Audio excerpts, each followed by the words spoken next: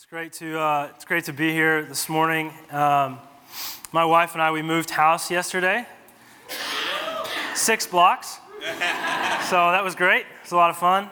Appreciated some help with that. After we got done moving, we had a few people just hang out for a little while, and we busted out the old N64. That's right. Classic.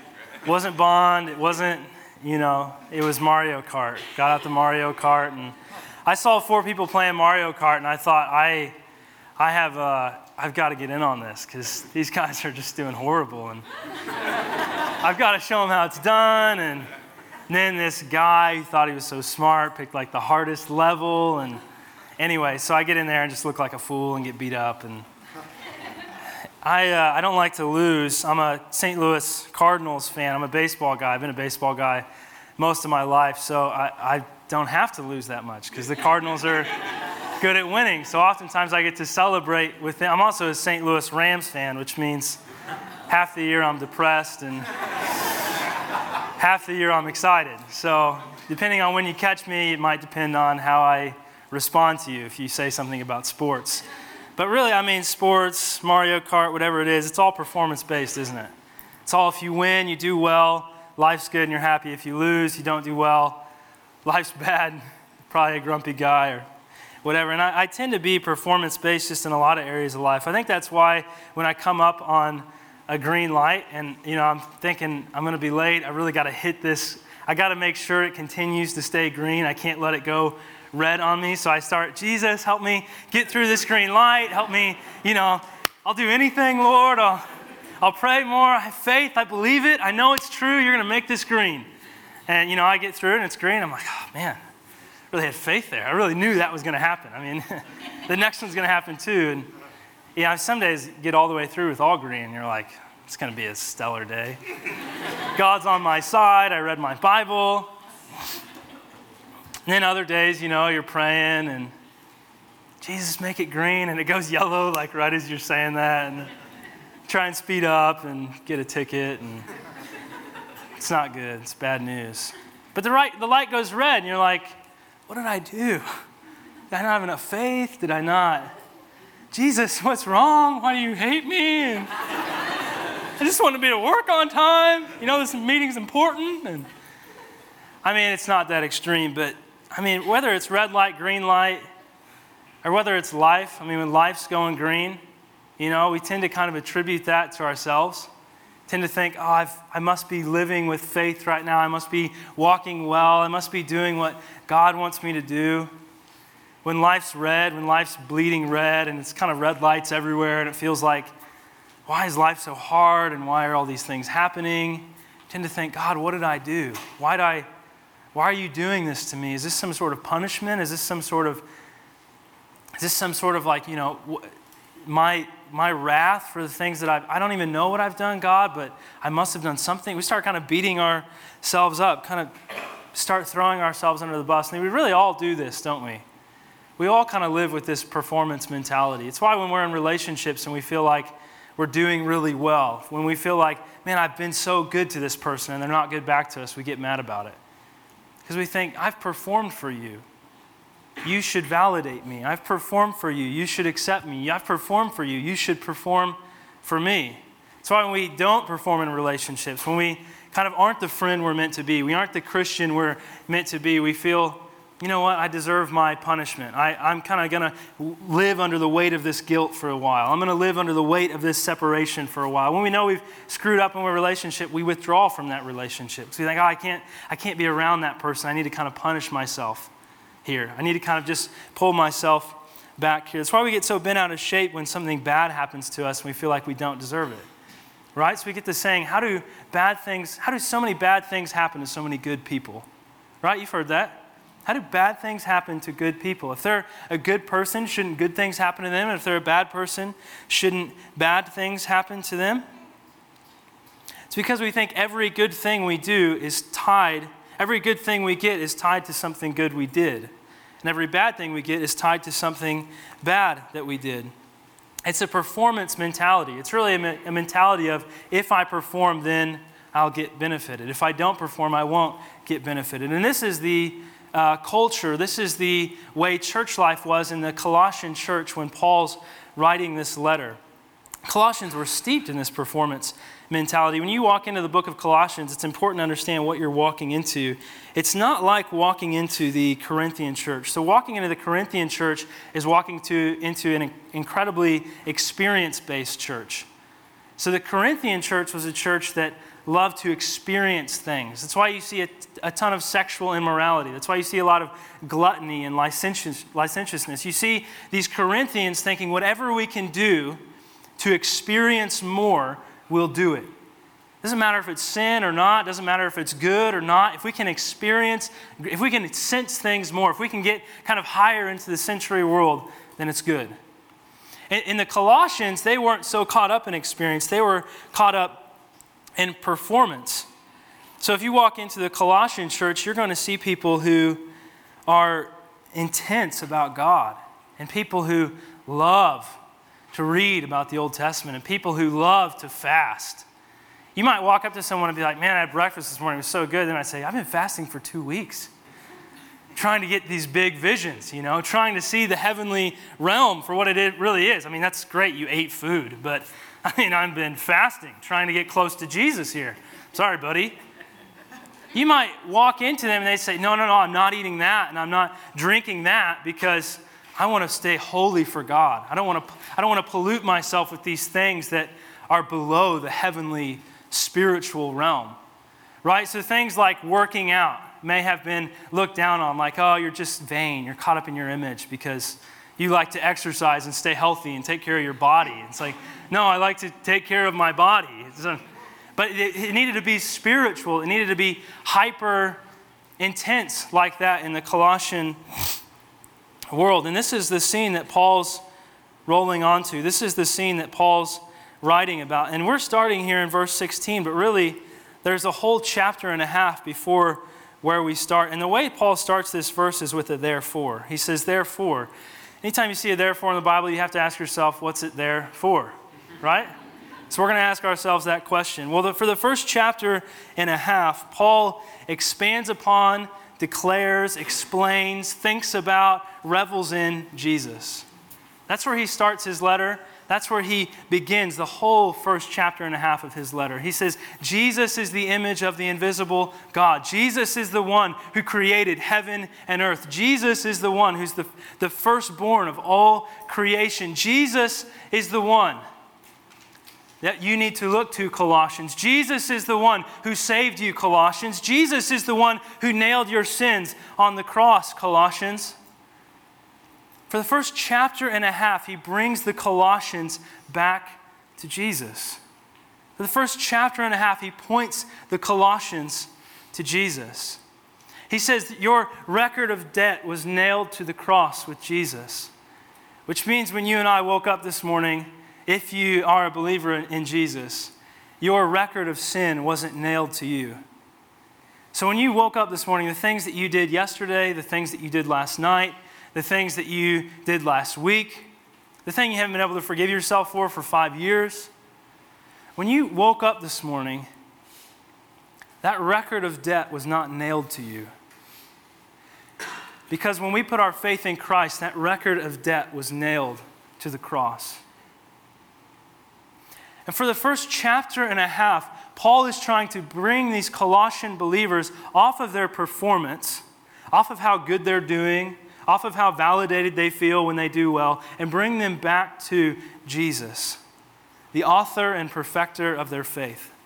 He's saying, when he nailed that sin to the cross, it was finished. And now when you wake up this morning, the record that is nailed to you is not a record of debt. It's a record of righteousness. It's a record of love. It's a record of acceptance from a holy God. Jesus nailed our record of debt to that cross. Paul says the performance question's been answered.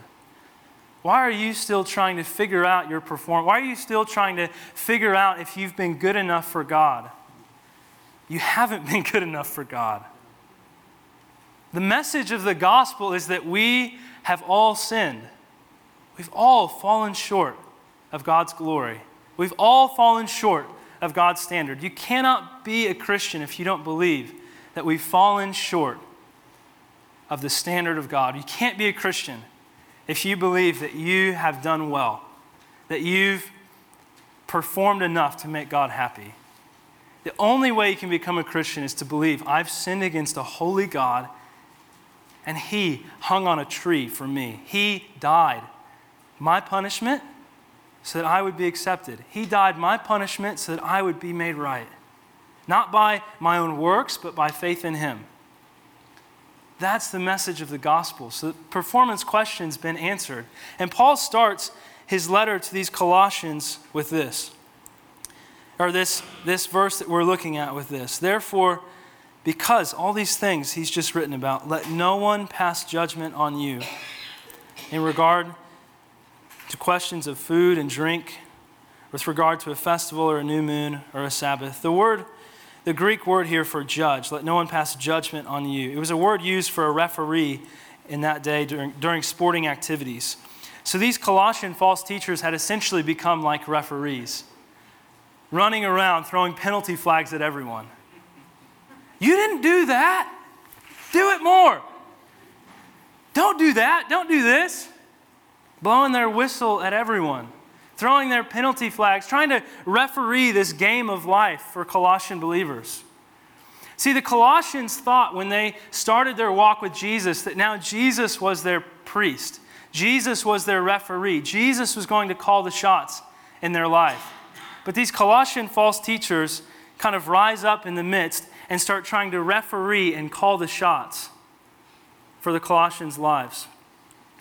Back then it looked like new moons and Sabbath days and festivals. Today it could look like, my goodness, you don't read your Bible 45 minutes a day? Man, what a horrible Christian. It could look like you don't spend your 15 minutes a day keeping the devil away. You don't pray, like me. You don't see visions like me. You don't lift your hands in worship. Man, you don't lift your hands in worship? You really, you should have been to the New Moon Festival. God's not happy. You didn't lift your hand. You're not good enough. You're not smiling all the time? Why aren't you smiling more? Don't you know you're a Christian and Christians are happy? We have joy. But it can begin to feel like we've got all these things to measure up to. And Paul doesn't take this lightly. Paul doesn't take it lightly at all. He commands the Colossians not to let others judge them because he knows that listening to another judge, listening to someone declare over them that they need to perform to be accepted by God, it's not just a thinking change. It's not just a bit of a different perspective. It's not just a cute little tack on to the Christian faith. Paul knows that this performance mentality will completely sever the Colossians from their union with Christ. He knows that this performance mentality isn't just a cute little tack on. It's a complete severing from Jesus being their head and these rules becoming their head for them. If the Supreme Court declares you not guilty, so if someone throws a penalty flag at you and says, you're a no good Christian, why do you even try? And the Supreme Court, God Almighty, says, you are not guilty, you are righteous. You can live out of this righteousness. You can live out of this grace. And yet you say, no, I think I'm going to take the penalty. I think I'm going to take that flag of guilt. I'm going to take that flag of always feeling like I can't do enough, always feeling like I can't measure up. We're essentially saying, I don't want the Supreme Court's declaration over me. This little claim court pops up and says, you're not doing enough. We're saying, okay, I'll listen to you, claims court. I'll go off into slavery. I'll go be a slave to the law again. I'll go be a slave to my performance. I'll walk away from Jesus. We tend to think of walking away from Jesus as walking into sin, right? We tend to think if I just walk into doing bad things, then I'm walking away from Jesus. Well, actually, we can walk away from Jesus by just putting our head into good things. But Paul is trying to lift our head to look at Jesus. This whole righteousness issue, this whole performance issue. It's not a little one. It's the bedrock of our entire salvation. If the gospel really is that you and I are sinners and that on that cross, Jesus died for our sin, that's the only hope for us having a relationship with God. If that really is the gospel, then this is the bedrock of our entire salvation. The fact that we are accepted by grace and not by what we do is the bedrock of our entire salvation. It's core to who we are. And I think some would want to take that away from us. I think the enemy of our souls would want to take that away from us. I think the enemy would love to make us think that if we're just good people and we just do enough good, then God's going to be happy with us. We're going to be fulfilling kind of our calling in this Christian life. I mean, not trusting in Jesus can look like rebelling and sinning against Him. Not trusting in Jesus can also look like doing life in my own strength. Not trusting in Jesus can also look like trying to perform so that God will validate me and other people will validate me. Not trusting in Jesus was the problem of the older brother, right? So the younger brother runs off into sin. The older brother stays at home. He does the right thing. What we often miss is that the older brother is the one who gets rebuked. The older brother is the one who doesn't celebrate in the party. He's the one who doesn't celebrate in the redemption of God. Having this mindset of, I've done the right things, therefore I deserve good things. I've performed, therefore, or I haven't performed. It cuts us off from the celebration of God. Paul says these Colossian false teachers were worshiping the shadow and not the substance. In Genesis 1, God creates, and then we sin against Him. So He creates man and woman to walk with Him, to love Him, to live for Him. And then they sin against Him. They kind of cut off this relationship with Him. Genesis 3, God promises that He's going to send someone who will redeem us from our sin. He's going to send someone who will redeem us from this rebellion that we've walked out with in God, that it's going to come sometime in the future. It says that this one will crush the head of Satan, who led us into the sin. So Genesis 1, God creates. It's all good. He loves us. He's for us. We walk away from Him. Genesis 3, He promises to send someone to redeem that. And then in the first page of the New Testament, we see Jesus on the scene, right? And Jesus is the one who's going to redeem us. Jesus is the one who lived the perfect life and died the perfect death so that you and I could have relationship with God. And in between then is what Paul's talking about when he describes this shadow. He's saying this shadow is a season, a time in the Old Testament where they couldn't see what the Savior was going to look like yet. They couldn't, think of it kind of like a building. They couldn't see the building yet. They couldn't see the future yet, but they could see a shadow of the future. So they had sacrifices to represent the sacrifice that Jesus would make on the cross. They had laws to tutor them, to teach them you're not good enough, to teach them that there's actually a way of righteousness, there's a way of holiness, there's a way of living the good life that God loves and adores, that God created and is good. The law was a tutor to teach them and lead them to the point of seeing when Jesus came. And what Paul's saying is, these Colossian false teachers, by imposing these laws and by imposing these standards for the Christian life, are worshiping the shadow. The shadow came so that we could see the substance. The substance is Jesus. So Paul's saying, you fools, you're worshiping the shadow. We can come to a meeting like this and sit down and look to the person next to us and think, you know, they don't seem to have it as together as I do. I think I'm doing better in life than them. Or we can sit down next to someone and think, man, that guy really seems to have it put together. Really seem to be doing good. They probably have a great marriage and a great life and no problems. And Sometimes we get stuck worshiping the shadow and not coming to the substance. The substance isn't you and I. The substance isn't our performance. The substance is Jesus. The Old Testament was just one massive shadow, one massive sign pointing to Jesus. It's kind of like following the signs to a Cardinals game, getting all the way to the parking lot, walking up to the stadium doors, and thinking, no, I think I missed something. I see all these Cardinals, but that sign back there said the way to the Cardinals stadium. I'm going to go back to that sign and see if I can't find a game in there. See if I can't find... I almost said Pujols, so I won't say Pujols, but find my favorite player in there. It's foolish. The signs were to point us to the game so that we could watch the game. The law, the standard for holiness, is to point us to the fact that we couldn't ever meet the standard of holiness, and we need someone who had done it for us. We need someone who could redeem us. The law was to point us to Christ. In Luke 10:24, Jesus says, "For I tell you, many prophets and kings desire to see what you see and did not see it, and to hear what you hear and did not hear it." He's saying, look, the prophets and the kings prophesied about me to come. I've come.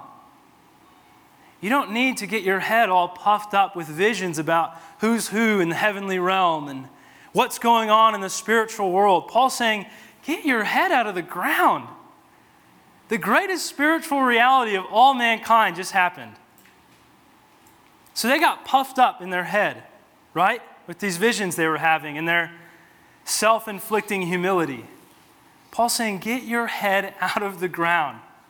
The greatest spiritual reality from the beginning of time to the end of time, that God would send his Son to die on a cross for us.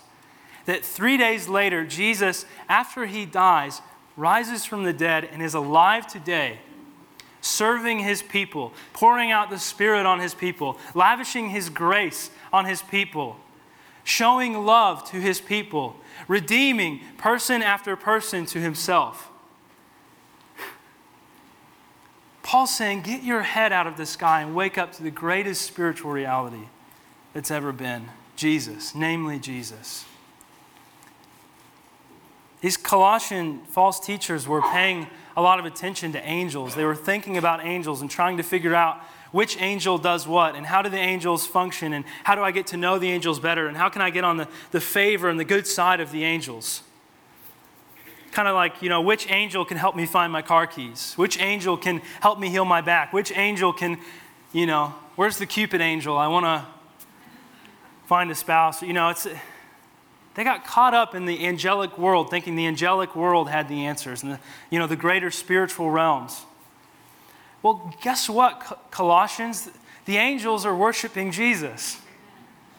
The angels are singing, "Holy, holy, holy is the Lord God Almighty, who was and is to come." The angels are looking to him and finding delight in him. The angels are being sent by him when they do help. The angels are being commanded by him. I think we're a bit crazy to go to the angels and look for what we need. Paul's saying, don't go. Yeah, if an angel comes to you, awesome. Love to hear about it. We love the prophetic here at Jubilee. We love to hear God and what he's saying to us. But we love it because it brings us to Jesus. We love it not because it's some great, vision we got or some thing of the heavenly realm that I can understand more now. We love it because it helps us see and know and find delight in Jesus. Paul's saying, guys, get your head out of the ground. Colossians, get your head out of there. Let's not get caught up in all these, self-inflicting regimens, all these spiritual things. Let's get caught up. Let's be consumed with. Let's be thinking about Jesus. It's all about him. There's a difference.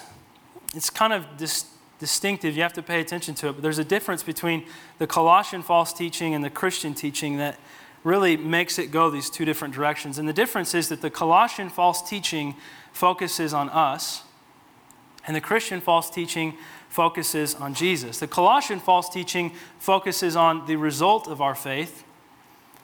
The Christian teaching focuses on the object of our faith. So the Colossian false teaching says the goal is faith, the goal is purity, the goal is spirituality. The Christian teaching says the goal is Jesus, and He is the one who all purity comes from. He is the greatest spirituality. He is the one who loves God the most.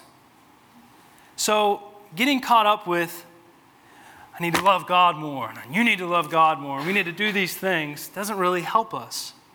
But getting caught up with Jesus, who loves God, helps us a lot. You see the difference? When this group met together, it wasn't about Jesus. It was about them. It was a religious exterior. It was something to help them feel better about themselves. It was something to help them compare with themselves. And I think what Paul's bringing us to is he's saying, guys, I want you to have the good life.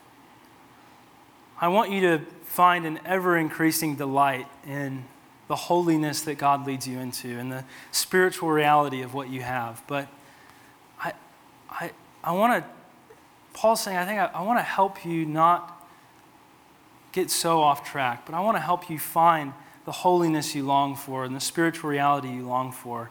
And it's all found in Jesus. It's all found in Him. He's calling us to hold fast to the head. That's what he says to the Colossians. He says, hold fast to the head. Hold fast to Jesus. Make Him the center of our lives. Set Him up on the mantle place of our hearts. Allow Him to be our chief joy, our greatest pleasure. The question is really, how do we hold fast to the head? How do we go about doing that? We just start reading our Bible. That's a really good thing to do. The Bible's full of the Word of God. It's full of what He's spoken throughout time. If I do that, will that cause me to hold fast to the... If I just pray, will that cause me to hold fast to the head? If I come on Sundays, will that cause me to... If I serve my neighbor, will that cause me to hold fast? If I, reach my friends who don't know Jesus, if I perform at work and am a good employee, what is it that causes us to hold fast to the head? Christian information, if I just get the right information, will I hold fast to the head? Colossians 2:19 should be on the screen for us. Paul says, holding fast to the head is that the whole body, nourished and knit together through its joints and ligaments, grows with a growth which is from God. So what are the joints and ligaments? People, right? I mean, we know. 1 Corinthians 12, if you haven't read that before, it talks about different parts of the body, different members of the body, and how all these members, these parts kind of functioning together. That's the body of Christ. So we in this room who are believers in Jesus, we're the body of Christ. And as the body of Christ, we all have different roles and different gifts, but we come together as one body. So when Paul says being knit together through its joints and ligaments, he's saying being knit together to each other. Us being knit together is how we hold fast to the head. So it's not, although programs and studies and activities, those are all good, but it's really as we come together, that's when we hold fast to the head. So what does it mean to really come together? What does it mean to be knit together to each other? How does that look in the Christian life? Can you get off the hook if you just come on Sundays? I mean, is that like, okay, I'm being knit together if I come on Sundays? What about if you attend a community group, right? I mean, we at Jubilee, if you've been around long enough, you're annoyed with community groups. You're like, quit talking about community groups. We get it. If this is your first time, we're going to talk about community. It's a way to be together. But attending a community group, does that count? If I do that, am I being knit together? If I serve on Sundays, if I get involved with the kids, get my hands dirty a bit, does that mean that I am being knit together? I don't know that I can say there's a checkbox of if you do these things, you'll be knit together. But maybe another way of saying it that would be helpful would kind of be like this cloth. This cloth is a combination of multiple different strings, thread, whatever you want to call it, being knit together. And so although a million little individual strings, threads. It's one cloth. So if I tug on this side of the cloth follows, right? If I try and follow one thread of the cloth all the way through, I really can't I can see individual threads barely, but I can't follow one all the way through because it's so interconnected with the rest of them. If I move one side, the other side moves. If I punch the cloth and it hurt, if I hurt the cloth, I can't hurt the cloth, but go with me. If I hurt the cloth, it's not like one little string feels it, right? They all feel it. If I put the cloth under water, I can't just get one little string wet, right? The whole portion of the cloth is going to get wet under water. But if I were to put this cloth up next to this cloth and just set them next to each other, you wouldn't say that it was one cloth, would you? Because it's two cloths. This is a bunch of threads, but it's one cloth. This is a bunch of threads and it's one cloth, but they aren't one cloth together. And the reason is because they haven't been knit together, right? So if we knit these together and spent some time sewing them up, they'd be one cloth. But because they're separate, because I can just pull them apart easily, they're two separate cloths. Well, in the same way, I can show up on Sunday and sit next to you, or I can show up at community group and sit next to you. But if I'm not knit together in love with you, we're still two separate cloths. We're not really becoming one and becoming that one body that holds fast to that one head. So my question for you is, are you being knit together with other people? Or are you really just kind of one cloth off on your own, not being knit to other cloths? I'll give you a few biblical phrases that might help. Here's a few biblical phrases we see in the New Testament that might help us figure out what does it mean to be knit together. Well, here's what I came up with. Love one another, so loving others, preferring one another, becoming of one mind, speaking the truth in love, encouraging one another, singing songs to one another, serving one another, bearing one another's burdens, caring for one another. Hebrews says, encourage one another every day, as long as it's called today, that none of you may be hardened by the deceitfulness of sin. Hebrews 10 says, don't neglect to meet together, as is the habit of some, but encourage one another all the more as you see the day drawing near. This is why we're so big at Jubilee on events like Celebration Midwest. This is why we pump and talk about and kind of breathe for a little while, Celebration Midwest, because we don't want to just say, yeah, we're family, we're one body, we're knit together in love, and then we all have our own separate lives. But we want to really be a family together. We want to go on family retreats together, which is what this is. We want to go get with God together. We want to have one vision. If you asked this cloth what they were praying for, they might say one thing. If you ask this cloth what they're praying for, they might say another thing. But when we're one cloth, our prayers are the same. So we're praying together that St. Louis City would be reached. If you're in a community group, you're praying together that one friend of yours might know Jesus. If one's praying, you're all praying. If you're in a community group and you're hurting, other people in your community are hurting. If something good's happened in your life and you're celebrating, other people celebrate with you. Because we don't function as individuals, we function as one. And this is a huge one for us. I mean, I struggle with this all the time still. I struggle with thinking it's my time, it's my day, it's my afternoon, it's my plan that I had. But laying down my life so that I could be connected to others is far more valuable than being just an individual separated out there, trying to hold fast to a head but not being connected to his body. If you can grab out your communication card for me real quick. Don't get your hopes up, it's not over. Grab out your communication card.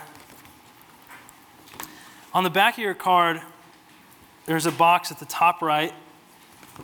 If you're in a community group here at Jubilee, I'd like you to just check that box on the top right. I want to commit to my community group. If while I'm talking you feel, man, I've been in a group, I've been around people, but I haven't given myself to people, why don't you just check, I want to commit to a community group. And on the bottom left of that back card, if you're not in a community group here, go ahead and check. Just send me some more information. Just tell me a little bit more. I know it's scary. I know it's a huge jump to get into community, to commit like that to other people. Just check. I want some more information about this. I would love to call you. I'd love to talk to you about how to get more plugged in to others here at Jubilee. Let's keep reading. Colossians 2:20. If with Christ you died to the elemental spirits of the world, why, as if you were still alive in the world, do you submit to regulations? So do you see Paul's argument? He's saying if you died with Christ, why do you still submit to these regulations of the world? So he's saying if you are a person under regulations and you die, then you're no longer under those regulations, right? But if you were raised with Christ and now you're under Him, then be under Him, but not under these. So essentially he's making a death-life analogy here. He's saying you were alive and you were under the regulations of the law because all had sinned and all had fallen short of God's standard. Therefore, we all had to live under these regulations. We all had to live under the punishment of these regulations. Paul's saying, if you've died with Christ, if you've believed the gospel, and you've been raised with Christ, then why are you still submitting to these regulations? That guy died, right? So why still submit when you've been raised and now you're under him? He fleshes it out a bit more in Romans 7:1-4. He compares this death and life to being married to law or being married to Jesus. He says, the law is binding on a person only as long as he lives. For a married woman is bound by law to her husband while he lives, but if her husband dies, she's released from the law of marriage. Accordingly, she will be called an adulteress if she lives with another man while her husband is alive. But if her husband dies, she is free from that law. And if she marries another man, she is not an adulteress. Likewise, my brothers, you also have died to the law through the body of Christ, so that you may belong to another, to him who has been raised from the dead, in order that we might bear fruit for God. Paul's saying when we turn to a performance-based Christianity, when we look at our performance and function out of our performance, we're not just adding a little something to the Christian walk. He's saying we're actually going back to our old husband. Now, Jesus didn't come after us lightly. He didn't come after us in a shallow way. He came after us wholeheartedly. So if we were to say to our spouse, hey, I'm just going to go on a little weekend fling with another person, not a big deal, just need a few days, that would not fly. And it shouldn't fly. Well, if we're to say to Jesus, hey, I just want to relate out of my performance for a little while, I'm doing really good today. I just want to relate out of my performance. I can't forgive myself for that thing. We're saying to him, I want to go on a weekend fling, away from you and back to law. That's not going to fly with him. He's not down for that. He wants us to be all in with him and all in with this message of it's because we're weak that we get to delight in his strength. Not because of our performance, but because of his strength towards us. Grace, law tells me that I have to do this and I have to do that and I don't have a choice and I'm under the law. Grace teaches me that because he's so good, because he's loved me so much, I don't want to sin. See, grace teaches me to say no to sin. Whereas law, I'm just performing and laboring under it. In grace, I want to work for God. In grace, I want to follow God. In grace, I don't want to sin. Grace teaches us to say no to sin. Love, not duty, becomes our motivation. And actually, because we've been so loved, because we've been so accepted, it frees us to give ourselves away. When we're laboring under law, we really don't want to give ourselves away. We want to hold as much as we can and just do the little we have to get by. But when we're functioning under grace, we're free to give ourselves away because we know we've been totally loved. We know we've been totally accepted. We know there's a God in heaven who's working on our behalf. It frees me to give myself away. Actually, when I'm hesitant to give myself away, it's like a red flag that tells me I'm not believing the truth that he's fully given himself to me. I'm feeling as though I have to hold on to things for myself and not give myself away. Last verse here, Colossians 2:23 says, "These have indeed an appearance of wisdom." This performance has indeed an appearance of wisdom in promoting self-made religion and asceticism and severity to the body, but they are of no value. Say no value. And stopping the indulgence of the flesh. So performance promises the ability to change us. That's why we run to it. It promises the ability to make things better, but it never delivers. That's why we have these 6-step programs, right? You read a blog or you catch a clip or you hear something on TV that's kind of cliche and nice, and yeah, I'm going to do that. These 6 steps, these 6 principles, these 6 things, I'm going to give myself to that and I'll be good. I'll just never screw up for God again. I'm going to get out my Bible reading plans are great. I'm going to get out my Bible reading plan and God's going to love me because I'm going to read my Bible every day, 7 days a week, 4 chapters a day. I'm never going to miss. 3 weeks in, okay, I'm 5 days late. I got 6 days to read. I'm going to do it. But the law never delivers. It doesn't produce in us a hunger for Him. It produces in us, I need to make up for the last 6 days. The law doesn't produce delight in Jesus. It doesn't produce a closer intimacy with Him. It produces a closer intimacy with our guilt. The law will never work for us. Performance will never work for us. But God does call us to walk with Him. And God does call us to walk this life following Him. So the question really is, how do we do that? How do we not just receive this grace, but how do we walk in this grace? And Galatians 5, verse 16, I think, gives us our answer. Paul writes,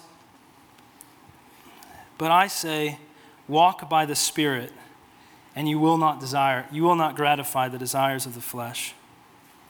So you want to walk free from the desires of the flesh? You want to walk free from this indulgence in your flesh? Walk by the Spirit. Get plugged into His head. Get plugged into the Spirit of Jesus. He's alive and active, moving today, working today in us. Get plugged in to the Spirit, and we will not gratify the desires of the flesh. We need to learn to discern grace versus performance thinking. So I've got just a few things here that I think will help us discern grace versus performance thinking. When we're functioning out of grace, we have our roots and our fruits in Jesus. When we're functioning out of performance, we have our roots and our fruits in ourselves. Does that make sense? Grace produces a love for Jesus and a hunger to know Him more. Performance produces a restless and tired heart. Feeling restless and tired? Maybe you need to come back to grace. Because grace produces a hunger for Him and actually gives us the grace to do the things He calls us to do. Performance is laborsome and heavy and makes us tired. Are you feeling the grace to do the things God's called you to do? Grace teaches us to see Jesus and say yes to Him. Performance teaches me to look at myself and try and fix my problems on my own. Paul appeals to us to not be deceived by the appearance of wisdom, but all that we need for life and godliness is found in Jesus. Can we give ourselves to the true wisdom today? Can we be a grace people? Can we be a people who stand on His grace, who live in His grace, who delight in His grace? Can we be a people that when we fail, we don't get out the punching bag and knock ourselves around a bit, but be a people that when we fail, we look at Him and His grace and all that He's done for us and realize that it's enough? Can we be a people that when we're feeling the tiredness and the heaviness of life, we tap into His grace, not tap into what we need to do next? We at Jubilee are a grace people. We love the grace of God. We find a lot of delight in the grace of God. We sing about the grace of God. We talk about the grace of God. We would love to invite you along to delight in that grace with us.